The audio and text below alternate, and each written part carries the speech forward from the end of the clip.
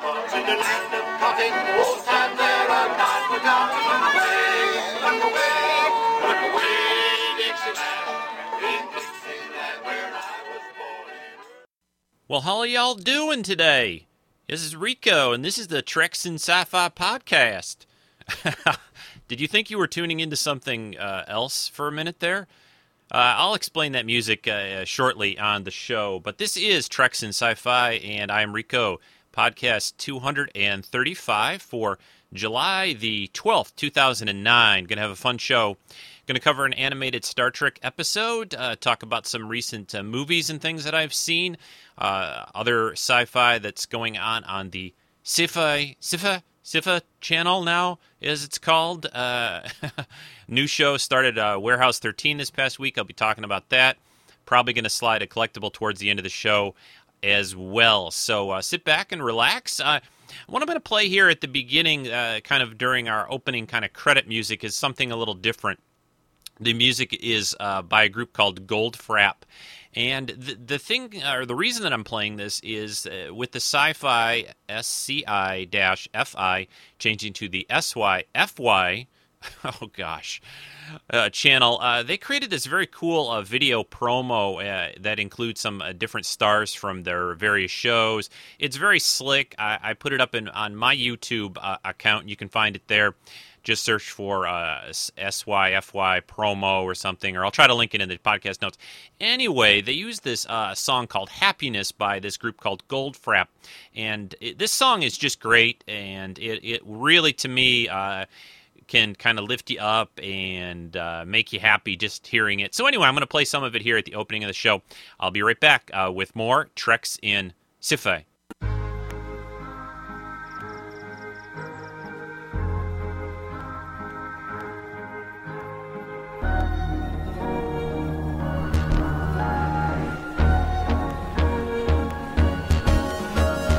Join our group and you will find harmony and peace of mind. Make it better. We're here to welcome you. We're all on a journey to finding the real inner you. Make it better. We're here to welcome you. Stop still when you've lost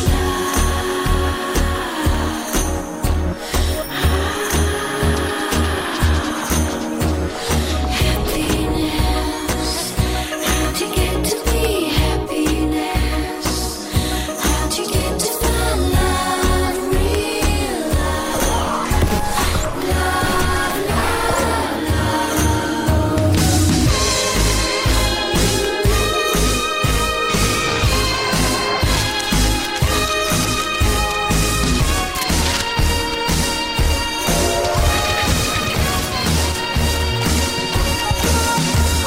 Floating in the magic world, donate all your money, we'll make it better. We're here to welcome you. We can see your troubled soul. If all your money, we'll make it better. We're here to welcome you.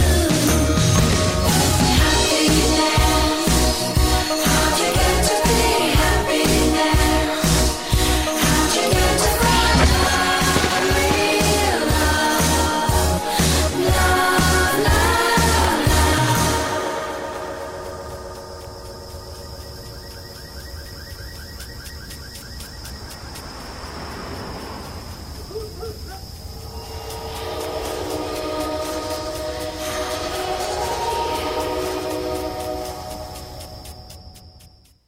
Yeah, again, so that is, it's a little hard, to, with just the music playing to get a lot out of that, but I urge you all to, if you haven't seen it yet, just go over to YouTube and type in SYFY, House of Imagination ad or something like that, and you'll pull up all kinds of hits for this. It's about 2 minutes, 40 seconds, the whole promo. It's really well done, really amazingly put together. I love how they integrated, the different casts from Eureka, the new Warehouse 13. There's even a few people in there from Stargate Universe, which won't start until the fall, I believe, on Sci-Fi. So let's just still call it Sci-Fi. I mean, you kind of say those letters the same way, don't you? I guess. Anyway, this promo though is a lot of fun to watch, and there's all kinds of other people from other shows on the network. Yeah, other people from shows like Scare Tactics, Tracy Jordan, who's also on 30 Rock, the Ghost Hunter guys. It's just a very cool commercial and a lot of fun to see. And, we'll see how this all works out. It's just a name to begin with, sci-fi to sci-fi. A few different letters, but I don't think it's going to be that big of a deal. I've also heard there's kind of a rumor floating around that they're looking for another space opera type TV show. I kind of thought that they were thinking or going to, have Stargate Universe, also Caprica. Although Caprica, I don't think has been. They did sort of a pilot movie, but I don't think a series has been greenlit. That they're doing that necessarily yet. But there's some rumor stuff floating around, though. They might even be interested in doing a Star Trek series. So who knows where, if we get another Trek series, where it'll end up. Will it end up on SYFY? Will it end up in syndication like TNG and the other shows? Will it end up on a network like CBS? I don't know. I personally kind of think that it would end up on CBS. CBS owns Star Trek now. They could certainly use a show like that to appeal to, I think, a younger group, an audience, and spread out their viewership age range a little bit. Anyway, what was I going to say else about that? So I kind of think if a new Trek series came about, I think that CBS would take it. I still kind of firmly believe we won't see another Trek series. This is just me thinking out loud and weighing all the things that I've heard and know. I don't think until at least one more movie comes out in a couple of years. I don't think there'll be any kind of new Trek series before that. I don't think they really want to do that right now. I think they want to see how this continues to go, and then decide, well, do we make a new Trek series sort of based in the universe that they set up with the movie, or something completely different? Who knows? But we've talked about that quite a bit, so I'm not going to right now. I'm going to take just a little break, wet my whistle, which I need some little green tea here, and I'll play a little promo for you. So I'll be right back. Once you've finished listening to the excellent Treks in Sci-Fi podcast, why don't you pop over to our podcast? We're called Waffle On, and every few weeks we'll be discussing a classic television show broadcast on British TV between 1960 and 1990. And we'll be talking about British-made, US-made and Australian-made shows.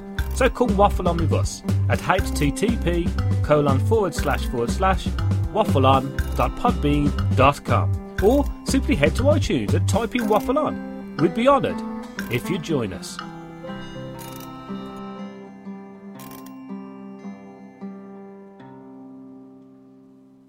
Yeah, definitely check out Meds and his friends' podcast on Podbean, Waffle On. It's a great show. They talk about all kinds of cool British stuff, and I just always love listening to the way those guys talk. Speaking of accents and things, I played at the beginning of the show that little bit of music there. Hang on 1 second. Yeah, sorry about that. Kaylee decided to come down and visit, so if you hear a little rustling around, that'll be her. Anyway, I played that music at the beginning, Dixie's Land. It's by the 2nd South Carolina String Band. I'm going in 2 days. On Tuesday this week, on July 14th, I'm flying down to interview with a good-sized, nice company. Looks like a promising job in South Carolina. Yes, so I'm flying down from Detroit early that morning and coming back late that evening. hopefully things will go well. It looks like a job that's well suited towards me. I'm not going to say that much. I'm trying to stay calm about the whole thing. But it's a company that I've talked to on the phone a little bit, and well, we'll see how things go. Maybe big changes will be in the air here. Who knows? We'll see how it all works out. I'll keep everyone posted. But I thought it would be kind of fun to get into a little bit into the mood and play some of that Southern style string band music from the land of Dixie. Maybe, I don't know, when you live down there for a while, do you get an accent like that? I'll have to ask Jen and other people that live in the South that listen to the show. I never thought she really has much of one, but even though I think she's lived down there most of her life. So let us continue. There are 4 of us and one of you. We'll get some more guys, and then it'll be an even fight. You can settle for an ordinary life. I dare you to do better. Nice ride, huh? Cheers.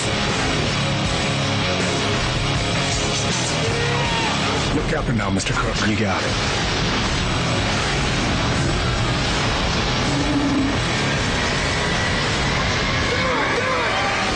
Star Trek, rated PG-13. There's another one of those cool TV spots for the movie Star Trek, still playing in some theaters.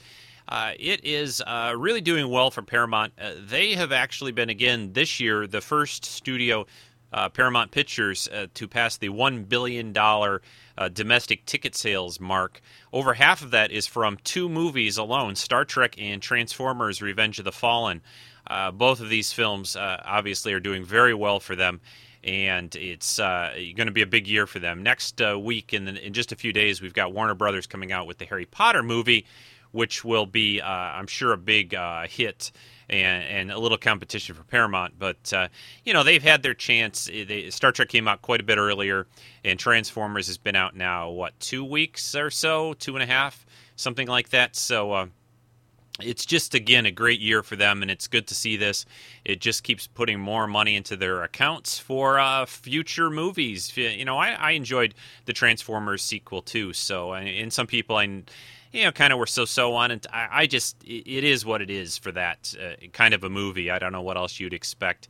But I've talked about, I think, that a little bit before. So, the movie is still playing, continue doing pretty well. I think it's about 10th place lately in the ratings each week, which isn't too bad considering it's been out since the beginning of May, and now we're 2 months later, right? It's July 12th, a little more than 2 months later since it came out. So I'd like to still see it one more time. I keep saying that, and I've been busy with doing some things around the house and the job stuff and everything, so I haven't really had a shot to get out. Maybe next week, later in the week or something, I'll do that. It's still at some theaters around me.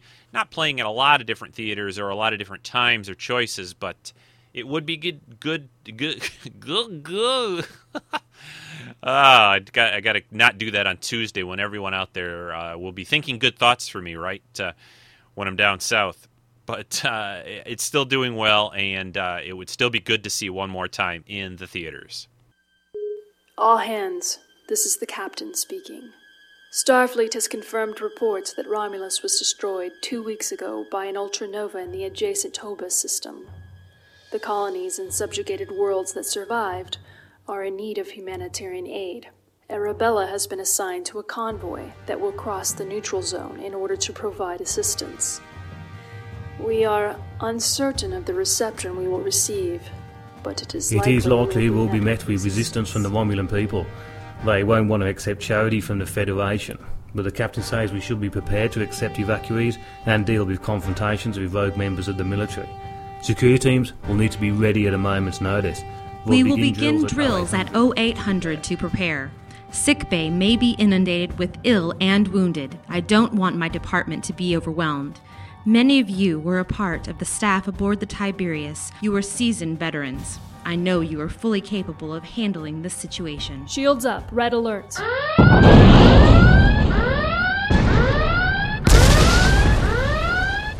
Captain, our shields cannot take much more. Beyond the neutral zone, the Romulan people suffer in chaos. The Hobus ultranova laid waste to their fractured empire. Stability has crumbled. and infrastructure ravaged. Friend and foe amass in shadows, waiting to pick their bones, yet the Federation takes nothing but their burdens. These are the voyages of Arabella, the flagship of the 7th Fleet. Its mission, to defend the helpless, to render aid where needed, to befriend a former enemy, to boldly go where no Starfleet vessel has gone before.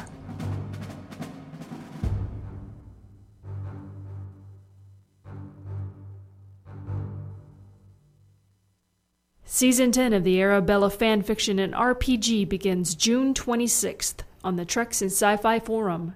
Read along as the story progresses every day, or be entertained as you listen to the Treks in Sci-Fi microcast, The Ready Room, as we dramatically read a chapter each week. Yes, we have started the last couple of weeks, Season 10 of the RPG game over at treksinsci-fi.com. Just go to the forums, sign up and be a member. If you're not, you should be. If you listen to the show, we have just a great group of people, great writing, very so much fun and details. You know, you can do as much as you'd want in this RPG game if you wanted to join up or you know, post every day or post every week or whatever. We're welcoming anyone still that wants to sign up. So check us out. How about the news in the world of sci-fi? Stay tuned.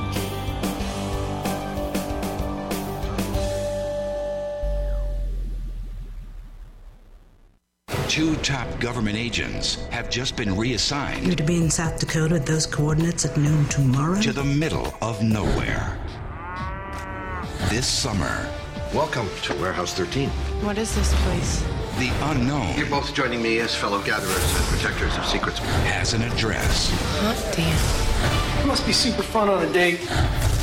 That's cool. A sci-fi original series. Warehouse 13. Premieres Tuesday, July 7th at 9.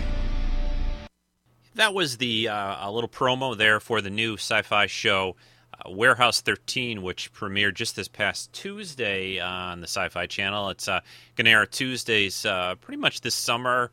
It's I think 9. It was a 9 p.m. show. Yeah, I think I watched it via TiVo, so time doesn't mean much. But basically, you heard in the promo there, it's exactly what it sounds like. There's a couple FBI agents. You know, this is kind of patterned after some other shows they've done in the past. Things like X-Files come to mind, Hangar 18, even those librarian TV movies that they've done, I think 3 of with Noah Wyle. Basically, there's these 2 FBI agents played by Eddie McClintock, who's Pete Latimer, and Joanne Kelly, who's Micah Baring. They kind of have an uneasy partnership. I think they have mutual respect for each other, but it's one of those situations where one of them's kind of more intuitive, one of them's a little more by the book, and that kind of stuff, much like the Scully-Mulder team-up from the X-File days. And they are reassigned to work with this guy named Artie Nilsson, who's played by Saul Rubinek, who shows up in a lot of things. And he's a great character actor. Anyway, he's kind of the caretaker of this huge warehouse of artifacts, some mystical, magical, some sci-fi-ish, who knows where they all came from. But they are assigned to this place to both protect things and retrieve things. It looks like the first episode they went out on a mission to get this artifact that had been detected in this area. I think they had to go to Iowa. The warehouse is located out in the boonies, pretty much in the Badlands of like South Dakota. So they're really in the middle of nowhere. And the female character, Micah, she tries to get out of it a lot. I'm not going to give away too much, but I think it's going to be a really fun show. It's very well done, put together well. The stories, they can do all different kinds of stories, obviously. So we'll see. And the actors are very appealing. I found that the 2 main leads had a good chemistry together when I watched it. So check it out. I don't know. I think sci-fi stuff ends up on Hulu, so you might be able to see it there if you missed the pilot. And they may be rebroadcasting it, but that is on the Sci-Fi Channel on Tuesday nights. And also this week, Eureka returned. Friday night came back with a new episode, and a really fun show, and I always enjoy watching it.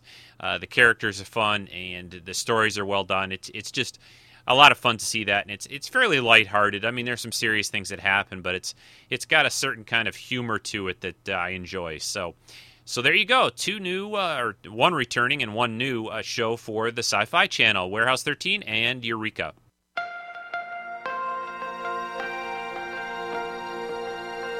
It's been called the best sci-fi fandom documentary since Trekkies. 4 stars, says Brian Orndorff of DVDTalk.com. Costume, gaming, comics, collecting, and everything else in between. If you're a fanboy, you've gotta see Pegwarmers. The geeks shall inherit the earth. Well, there's still the stereotype out there that we're a bunch of geeks who live in our parents' basements. 35-year-old living in the mom's basement, yes. That's the typical stereotype. I'm in my mid-30s and I still read comics, and I tell people that I read comics and they look at me sideways. You know, I don't volunteer that I played D&D because, you know, people do sometimes look at you like, Today I'm dressed up as a Jedi Knight. Jedi Knights are the guardians of peace and justice, and in a time like this, I think we need more of them. A lot of us are geeks who live in our parents' basements, but, you know, we're harmless. We don't walk around with propellers on top of our hats. It's not really anything to be ashamed about. Yes, I make lightsabers in my basement. I don't care who knows. We do it because we like it, not as much as because somebody else likes it. If they want to have fun, dress up as a Klingon, why not? You know? You may think I'm a geek or a loser, but I'm having fun at it. It's what makes me happy, and I could be spending my money on crack. Ordinary, common, average, run-of-the-mill. These are synonyms for normal. Who the hell wants to be average? I know that I'm a loser. I know that I'm a geek, but it makes me happy.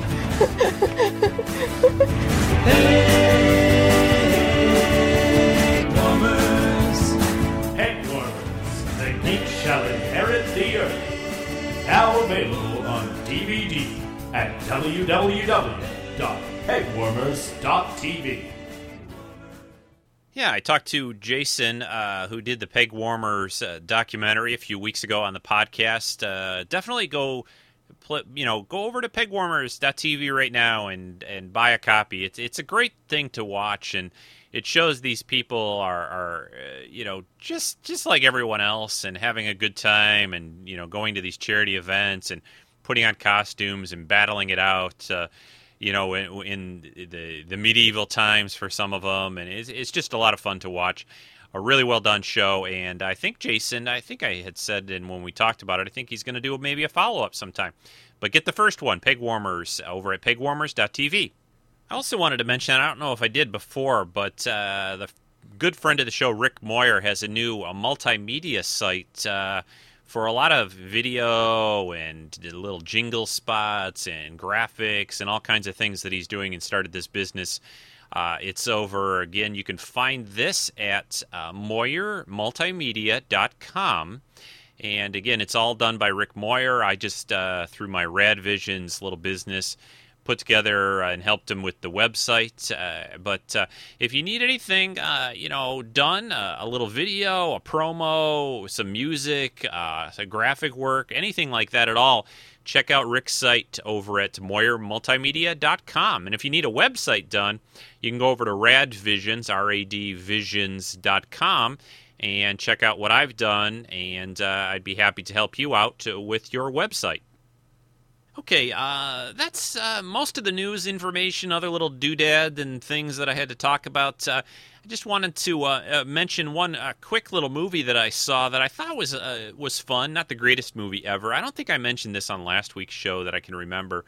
Anyway, I saw Street Fighter: The Legend of Chun-Li, and if I did mention this, I'm sorry if I'm repeating myself. It's been complicated the last couple of weeks. Anyway, this starred Kristen Kruk, however you say her name, who played Lana on Smallville. She plays this sort of Asian-type character. People who know the Street Fighter thing from the video game, she plays Chun-Li. It's not really, a heavy movie at all, but I thought they did a pretty good job with it. I think I did maybe mention this before because one thing, or maybe I was just talking to a friend of mine and didn't do it on the podcast, but one thing I liked about this movie is that they set quite a bit of it in Thailand, I think, in Bangkok, in that area. And I don't know if they actually went there. I didn't watch the credits closely enough to know if they actually did go there, but it sure looked like it. Just the little streets and things that she's walking around in parts of this, and the little street vendors that are, always making some neat little food or dish. And you could go and like when I was in Taiwan, you would see that too. Just walk up and down the streets, collect little trinkets or buy little things and shirts and jewelry and whatever you'd like, umbrellas. I remember having to buy an umbrella because of the, it rains so often, but it wouldn't rain for very long, but it sure would rain hard sometimes. But, again, Street Fighter Legend of Chun-Li, kind of hokey and again, not the greatest movie ever, but I enjoyed it. Don't watch another one that I watched just this past week, Dark Wolf, from about 5 or 6 years ago, kind of a werewolf movie with probably the worst special effects. I could do better on my computer, and really bad acting and just an awful movie. I don't know. It slipped into my Netflix queue. I must have seen it and been searching for a werewolf movie sometime and just clicked it in there, and eventually it, sometimes how things, work their way up your Netflix list, and then eventually they show up in your mailbox and you go, what was I thinking? Why did I get this movie or put it on my list? Anyway, Dark Wolf, do not watch that movie. Okay, that's it. Let's get into Star Trek, the animated series. The episode that we're going to cover is the Slaver Weapon, and I'll talk more about that as we go here. So let's get into our animated episode of Star Trek, which I haven't covered one of these in a while, which I wanted to do again. I used to do this sometimes as a midweek show, but that kind of slipped away after a while. Anyway, here we go. Star Trek, the animated series, the episode from Season 1, The Slaver Weapon. Okay, here we go with the opening credits. Space, the final frontier. Now, they did a good job of mimicking the original credits for this animated sequence. Very much like the original series did. Its 5-year mission, to explore strange new worlds, to seek out new life and new civilizations, to boldly go where no man has gone before.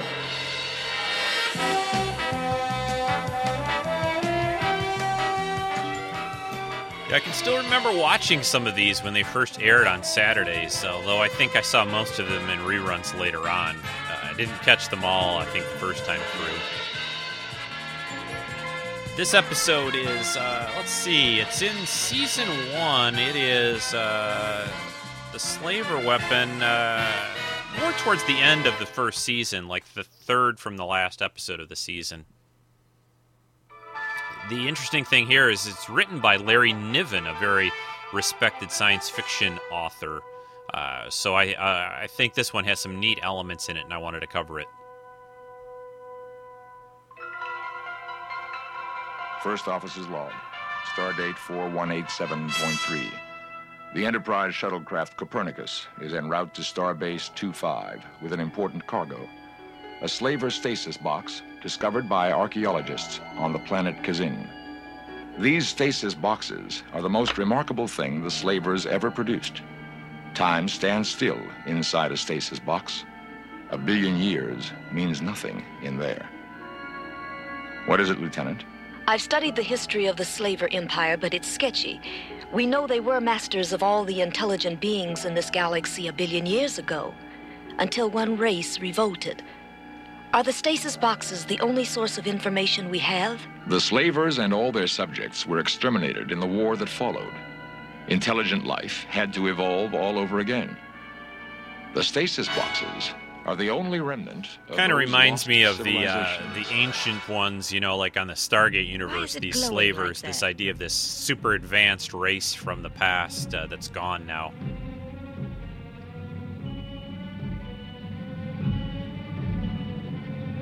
Yeah, now the box on the episode is kind of glowing. It's detected something Lyra, else. Sir. 142 degrees northeast of Galactic Plane. Most peculiar. This indicates there is another stasis box circling Beta Lyrae. Another one? It would be most illogical that a stasis box would remain here undiscovered for so long. Beta Lyrae is one of the rare spectacles of the galaxy. Almost every ship that passes stops to see it. Maybe no one else was carrying a stasis box detector. Possible. The only known stasis box detector is another stasis box. That Still, gets a little redundant after a while. Mr. Sulu. Yes, sir? Bring us about. We'll investigate the Beta Lyrae system. Aye, aye, sir. Keep an eye on, they introduced the shuttle Copernicus here, which keeps the trend of Enterprise shuttlecraft named after explorers and things like Galileo, Copernicus, inventors, scientists. In one was found a flying belt, which was the key to the artificial gravity field used by starships. Another box contained a disruptor bomb with the pin pulled. As a result, all stasis boxes are now under the jurisdiction of Starfleet, and only certain key specialists handle them. The boxes are rare, potentially dangerous, and we seem to have found a second one. So they landed on this planet moon. I don't know what it was supposed to be. I never did like these little ice-bound worlds. We are not tourists here, Lieutenant. They have to wear these sort of environmental if it fields takes a around stasis them, box to find another stasis box, how kind did of this anyone ever glow find the that they first have one? around their bodies As with to a keep number them of protected. discoveries, purely by accident, Lieutenant. The other box seems to be almost under us, perhaps 30 meters below the ice. We won't have any trouble digging for it. In this low pressure, the ice should boil as soon as the phase is melted. Okay, now there are these alien cat-like people that have just shown up, the Kzinti.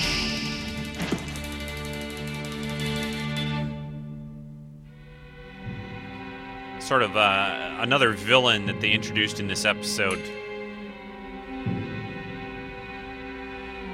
I must take full responsibility. Now they all for this got event. phasered, stunned. Instead of being warned by the highly unlikely coincidence of a second stasis box, I allowed its possible value to influence my judgment.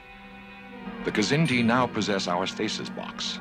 Its contents will determine how much damage my error has done the Federation and its people. Where are Let's we? talk, A Spock. Kzinti Just spacecraft. get out of there. That isn't good. Kzinti aren't supposed to have phasers, are they? The Treaty of Sirius does not permit them any weapons at all, beyond police vessels. Obviously, the treaty has been broken. A police web. We won't be able to move unless we can turn it off somehow. Oh. Yeah, they're basically prisoners of these cat-like people. Looked a lot like Maress, even though she's not Kzinti, she's Cation. Is a reader of minds. I've heard all Kzinti telepaths are unhappy neurotics. He fits the description. There is no sure way to guard our thoughts from him. Mr. Sulu, he's not likely to deal with me or Lieutenant Uhura. She and I are inferior beings to them. But the Kzinti are meat eaters. If you sense him reading your mind, think of eating a raw vegetable. Yes, sir. Maybe I can goad them into revealing their purpose. Lieutenant Uhura, this may be crucial. In the presence of the Kzinti, do not say anything. Do not do anything startling. Try to look harmless. Any special reason? Are you forgetting Kzinti females are dumb animals? In an emergency, the Kzinti may forget a human female is an intelligent creature. Thanks. Thanks a lot. Lieutenant, I value your intelligence, but we may be able to seize an And if opportunity this was to the escape. movie version of the If the animated Kzinti series, they'd believe be you have kissing by none. now, right? Yes, sir. Identify yourself. Lieutenant Sulu of the Starfleet vessel Enterprise. This is First Officer Spock. You're a Vulcan. I feel no pressing need to talk to an eater of roots and leaves. Humans, at least, are omnivorous. I am Chuffed Captain. You are prisoners aboard the privateer Traitor's Claw, a stolen police vessel. Stealing must be a habit with you. I'm pretty sure it's James ship, Doohan doing the 2 voice of the stasis Kzinti boxes. Chuff Kzinti Captain here. archaeologists found both boxes, but the one we managed to keep did was so empty many of and these served voices as well on the as bait to animated draw show. you here. But the slavers had weapons that could devastate a galaxy. There could be one in that box. The Kzinti fought 4 wars with humankind and lost all of them. The last one was 200 years ago, and you haven't learned a thing since. Guard your speech.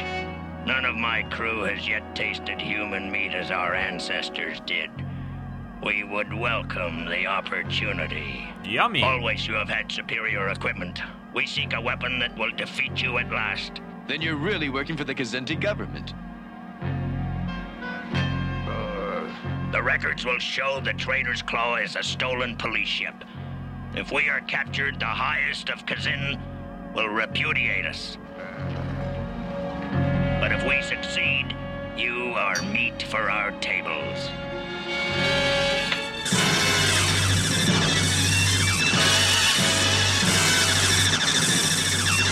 And now they're working on trying to open the stasis box.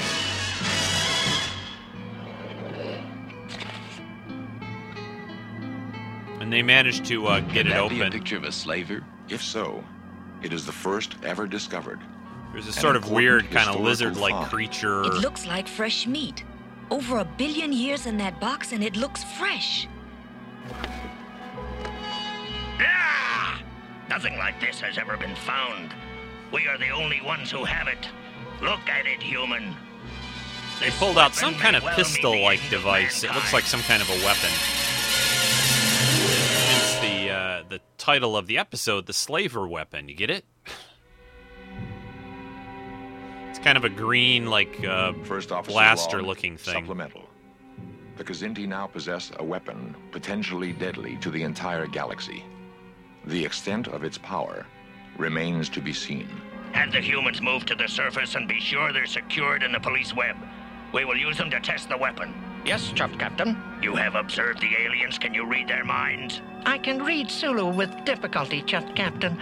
The other human is only a female. The third is a pacifistic herbivore. Surely you would not force me to delve such minds. If it is necessary. I realize the time you need to recover from each effort.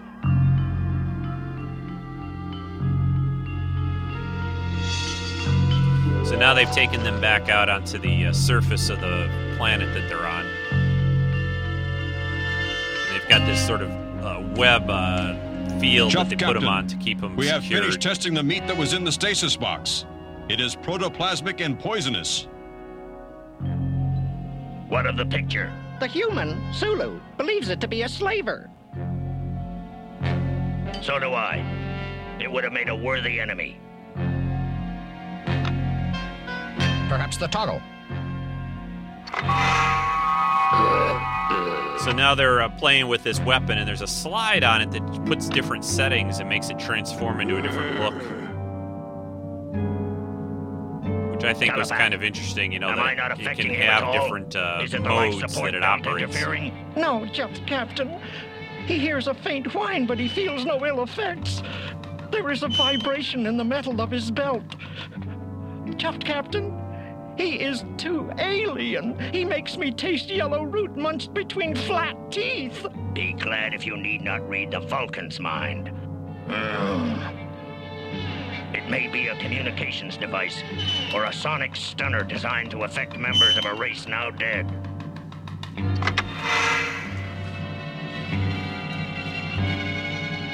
A good serviceable telescope. They built well, these slavers. It is of no use to us. We already have small telescopes.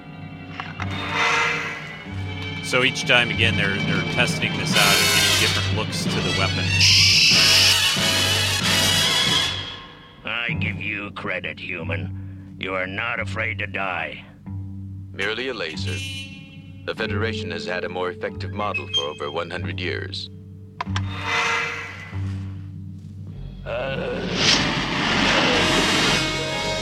This time, when he changed the device, it became like it emits a flame and it's moving him around almost like it's some kind of a jet propulsion system.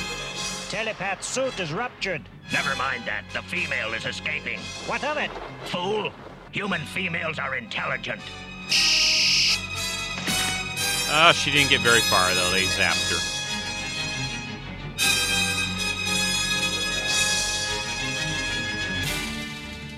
Telepath suit lost considerable pressure. We reached the ship in time to save him. Good. We will need him later. What is this? Perhaps a personal rocket motor. One could place one's foot on the pedals and balance. It appears to be transportation, not a weapon. Nice try. I'm slowing down. I used to run the 100 in a record time. How long was I out? Did I miss much? Not much. A lot of good they'll get out of that rocket setting. We are fortunate none of the settings so far have been superior to the technology now available to the Federation. Uh-oh. No gun sight. They've got No one obvious way to aim new it. device here setting. Mr. Spock. It seems to have disabled things, the So electronics. can I. The police web is off. The fifth setting seems to be an energy absorber. Fascinating. I had no idea the slavers had such things. Mr. Spock, we... Yes. When I give the word, make for the shuttle. Remember to zigzag. Ready? Go. Always enjoyed the music too on this animated show. You know, well done, dramatic. Spock knocked into the Kazinti to get the weapon away from him, and now they're running to their shuttle.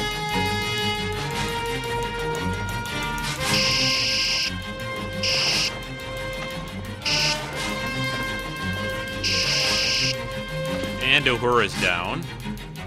Just Captain, what happened? I would rather not discuss it. Help me into the ship. Oh yeah, Spock kicked him in the side, Chuff Captain pretty good, so. Mr. Spock, I thought it was one of the aliens. I have the weapon. They've got Uhura and subspace radio. They can call for help from the Kazin planet if they think the weapon's worth it. No, they cannot. Or rather, will not. Why? Because I kicked Shuft Captain. Consider, Shuft Captain has been attacked by an herbivorous pacifist, an eater of leaves and roots. That's not going to go One over who well. traditionally does not fight. And the ultimate insult, I left him alive. Shuft Captain's honor is at stake. He must seek personal revenge before he can call for help. Yeah, that gives us some time. The Kazinti are patterned a You lot did off plan of the it that way, Klingons, of obviously. As You long know, as you stay free, they're the Kazinti can warriors, or won't do anything. and But they they have a could use great Lieutenant Uhura sense as of a bribe. honor and everything. And Agreed. plus, even their name However, starts to with a this K. point, we have not seen anything more powerful than equipment Starfleet already has. Yes. But I have a feeling, Mr. Spock, this weapon must have belonged to a spy, an espionage agent. I acknowledge your expertise in the field of weapons, Mr. Sulu, but I do not see how you can determine probable ownership. Well, here, look at it. All these settings. We don't know a common slaver soldier couldn't handle them. But as a weapon, only the laser is effective. The others aren't necessary for the line soldier's one purpose, to destroy the enemy. Assuming it's a spy weapon, then, the slavers would have wanted to keep it a secret weapon. If so, it is logical to assume it has a self-destruct setting, too. But we've seen all the phases. Perhaps not. There is the null setting. It seems to do nothing. But why should it be there? It does not correspond to a safety lock. It may be the key to another setting.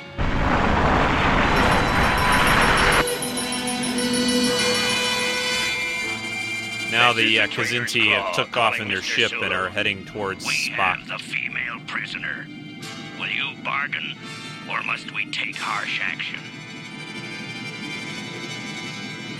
It will not be pleasant for her. And one more act to go, and We have the female prisoner as their ship is kind of pink. You have something we want. We will trade her life for the slaver weapon. Answer him, Lieutenant. Lieutenant Sulu here. What about Mr. Spock? He must surrender. I will offer him single combat. Not interested. I am as the falcon left me, with 2 ribs broken. I have not set them nor bandaged myself. He may conceivably kill me. Kazinti ribs have some vertical bracing, but I kicked him over 1 heart. I compute the odds of my defeating Shuft Captain in combat at 16 to 1 against. Offer refused. They think very little of you. Wrong. They don't think much of you.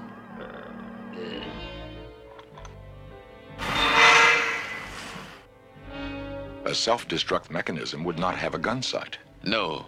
Let's see what this Yes, does do. Sulu found another setting on it. When he shoots it, We can't give him that. pretty much creates a Fascinating. monster-sized No explosion. world in the Federation has produced anything so powerful. Almost beyond theoretical limits. Total conversion of matter to energy at a distance. If the Kazenti had that, the whole galaxy would be their dinner table. Hit the dirt! Or hit the ice is really, but now the explosion that they set off kind of blew them around and knocked them out.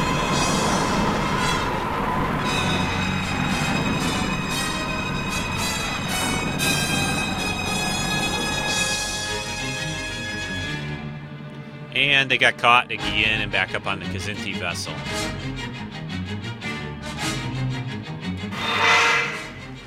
What would this be? I have no idea.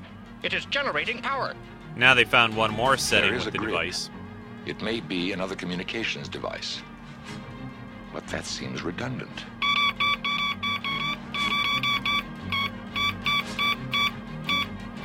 It has a Kazenti frightened. The Kazenti have legends of weapons haunted by their owners. Could it be a voice-activated mechanism? No. It appears to be conversing with them. A reasoning computer that small. How long has it been since you were turned off? I do not know. When I am off, I have no sense of passing time. What is the last thing you remember? We were on a mission. I may not tell you of it unless you know certain code words. If you could describe the positions of the stars in your sector, we would know how much time has passed since then. Without certain code words, I may not describe our location. One of the settings on this weapon was a total conversion beam. We saw it. Tell us how to find it. Twist my widdershins until you reach the null position. Then... They've got it. There must be something we can do. Most peculiar. Yeah, then now it doesn't look the same as what it did when Sulu created the total conversion gun. That was not the total conversion beam setting. Like others, this form seems to possess no gun sight. It may be a broad beam weapon for use only from orbit. We saw its power. I suggest you fire at a very distant target. Very well. We can't let them have that weapon. They are not about to get it, Lieutenant. Why not? Assume you are a slaver war computer. You've been turned off. You do not know for how long. But when you were turned off, there was a war on. Now you are awakened by aliens you never saw before. They do not know any of the military passwords. They ask you so many questions, it is obvious they know little about you. Your owner is nowhere about. What would you think? I'd think I'd been captured by the enemy. Or an enemy at least. And when they ask you how to find your most powerful weapon setting, what would you give them? Yeah, not that. Activate life support belts. And kind of self-destructed. A disruptor field. Yes. Another conventional weapon. It appears the total conversion beam was the only thing the slavers had that we do not. And it No killed... sign of the weapon, of course. It would have looked nice in some museum. It never would have reached the museum, Lieutenant. There was too much power in that one setting. If not the Kazenti, the Klingons or some other species would have tried to possess it. Yeah, Kazenti go boom, and now they're okay, so they get away on their shuttle. They never see the other Strange. slaver box. How the past find it. sometimes breaks through into the present. That ancient war could have sparked a new war between man and Kazenti. Didn't you say the Kazenti have legends of weapons haunted by their dead owners? Yes. An ancient superstition. At this rate, they'll never get over those old superstitions. And I think that is just about it. One thing I liked about this particular episode was that you get a little away mission with Spock, Sulu, and Uhura, which doesn't happen a lot. No Kirk there to take over everything. And so that gives it a little bit different feel, kind of like the Galileo 7 episode of the original series. Just good job. And an interesting idea of this ancient race and ancient weapon that's discovered, and try to figure out what it can do, introduce these sort of cat-like alien warrior types, the Kzinti, and all that. So there we have the slaver weapon from the animated series. I'll be back after these credits with a little bit more.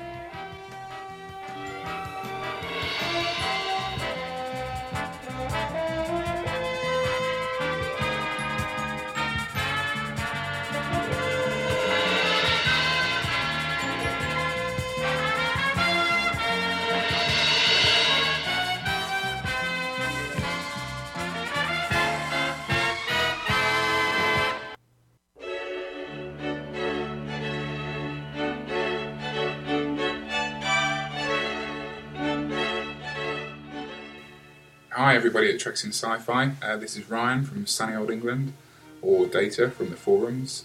This week Rico is doing the animated series. I just wanted to talk to you a little bit about it. I love it. It's been a huge inspiration in what I've done in my life, studying to be an artist, doing animation at college. Unfortunately I don't do anything like that now. But to sit down and watch that on a Saturday morning rerun on Cartoon Network was a phenomenal inspiration for me, leading for me to see all the other Star Treks, TNG being my huge passion. I'm an absolute freak on that. But it all started there. I get a great sense of what he was trying to do, keeping the content very adult, using the writers from the original series, DC Fontana, overlooking all of the writing. It's an awesome job, and it's just expanded that Star Trek universe further than I can imagine. It's let us see things that we would never have seen in the original series. And all in all, I haven't got anything bad to say about it. Thanks, Rico, for sticking my comment on. And I hope they're getting a little bit better quality. I'm trying to work on that.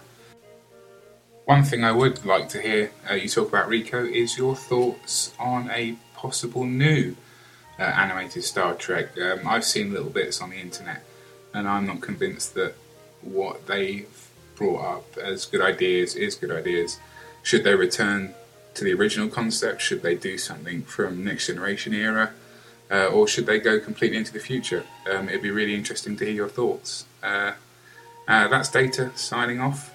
Speak to you guys again soon.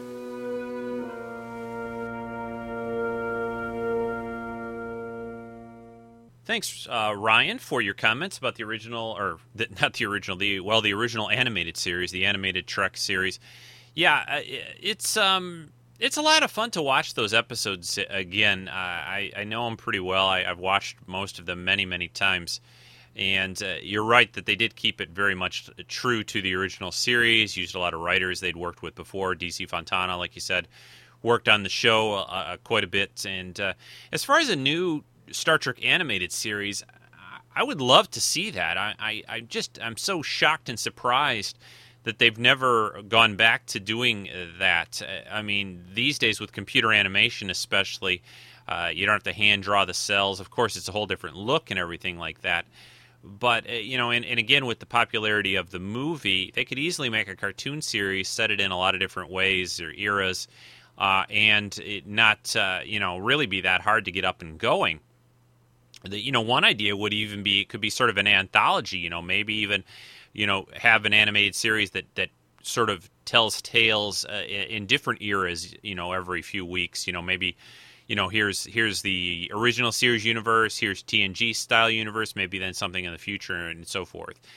But I don't know what they're going to do. I have seen those bits that you mentioned on the internet. I thought there was a lot of talk they were going to do something, maybe just an online animated show. So we'll see how it all works out. I don't know which one, if I had to pick how I would favor it. I think I would prefer maybe something original. I don't care really what era it's set in. Maybe in the TNG style universe might be the most successful because most people know that, I think, the best. But I'm open for just about anything. But I think an original group and crew would be fine. I mean, Trek has got such an established encyclopedia of things they can deal with, the Federation and Starfleet and the Klingons and Romulans and all that. I don't think you really necessarily have to use a crew that we know, but who knows? We'll see what comes out of it all.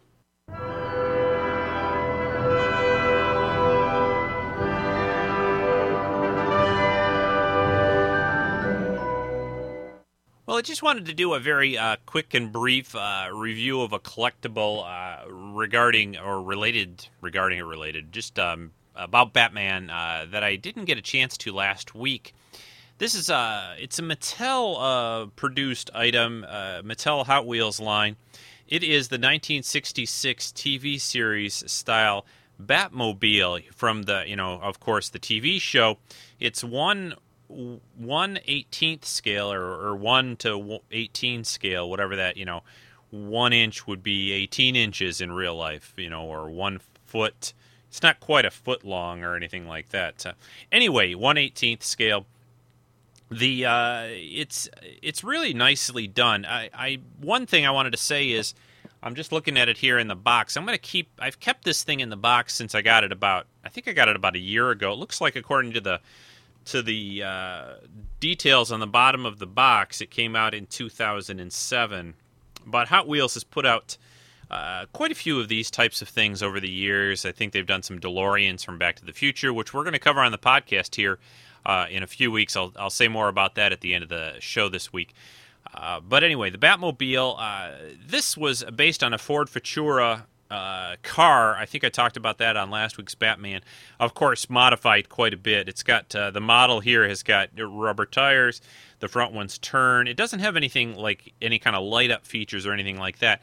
I know I think I had seen online somewhere that they're producing a much more detailed, expensive version. It's not going to be done by Hot Wheels. I don't know the company, but it's a little bigger, I think, in size. It lights up. It may even make some sounds. I'll try to dig up some information on that and put it in the podcast notes this week, but I'm sure you can find it just by searching some of the big toy websites like Entertainment Earth and everything. I think that one that I saw, again, a 60s era style Batmobile, was going to be around a couple $100, $200 or $250. So a lot more expensive than the Hot Wheels one that I'm looking at here, which only cost, I think this was $25-ish or so, $25 or $30, something like that. But it's black. It's got the red trim on it, the bat symbols on the side and on the wheels. The cockpit inside isn't really that detailed, but you've got some of the basic things like the bat phone sitting there and stuff like that. It's got the little sensor scanner thing in the front, in the center between the windows. It's got the little exhaust type looking 3 jets on the back and the top. I always, again, enjoyed the way this Batmobile looked. The one in the movies that they've done have been pretty cool as well, but there's something about the 60s style one. I was looking around YouTube, I know, for last week's Batman show to get different clips and things. And there was this cool, I think it was at a wedding or something like that. Somebody had gotten someone who had or knew of someone who had a Batmobile that looked just like this. They had taken a car of some type and turned it into almost an exact duplicate of the 60s era Batmobile. And the video, the funny thing about it was, there are all these people, and some of them fairly, older and everything like that, and they're all just swarming and hovering around this car. It was just, it was a big center of attention. And I thought that was pretty neat to see. And I think I've seen this too at some of the Comic Cons that I've been in, even in the Michigan area here. They bring some vehicles in. They've brought in the Kit Trans Am from Knight Rider, Dukes of Hazzard, other vehicles, the Herbie the Love Bug and all kinds of stuff like that. They had the Monkees car from the old TV show The Monkees. And so anyway, the Batmobile from the 60s series collectible here from Hot Wheels. Want to contribute to the weekly podcast with audio comments? Send them in to treksf@gmail.com or visit www.treksinsci-fi.com. Treks in Sci-Fi with Rico Dusty.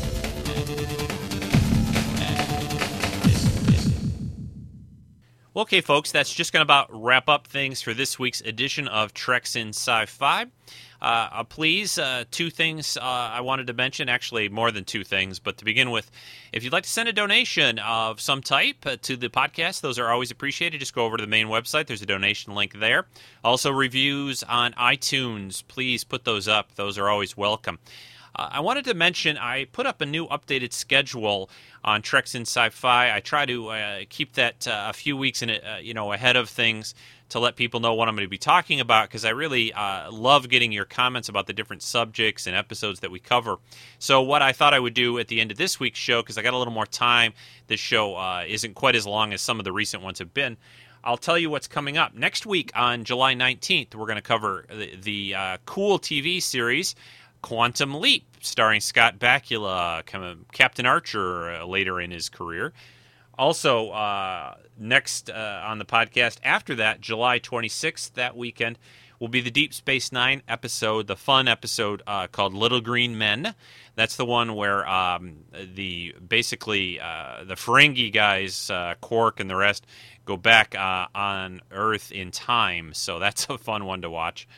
And the first one in August 2nd, is going to be a special podcast about the Back to the Future trilogy of films, starring Michael J. Fox and Christopher Lloyd, a favorite film series. And then on August 9th, we're going to look at the TOS episode, original series episode, The Changeling.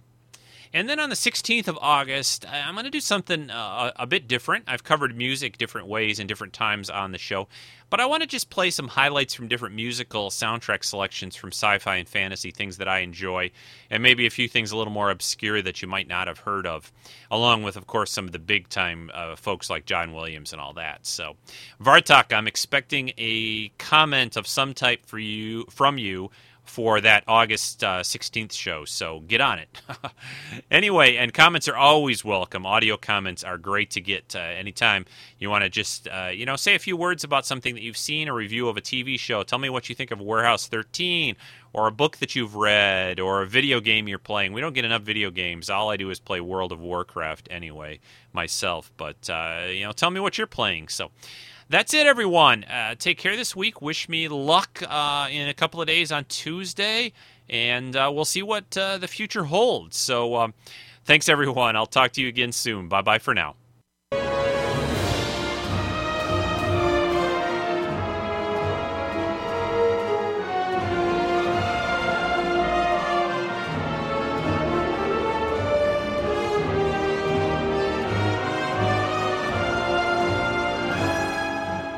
This podcast is distributed under a Creative Commons License 3.0. Feel free to play it for your friends and have them go visit treksinsci-fi.com.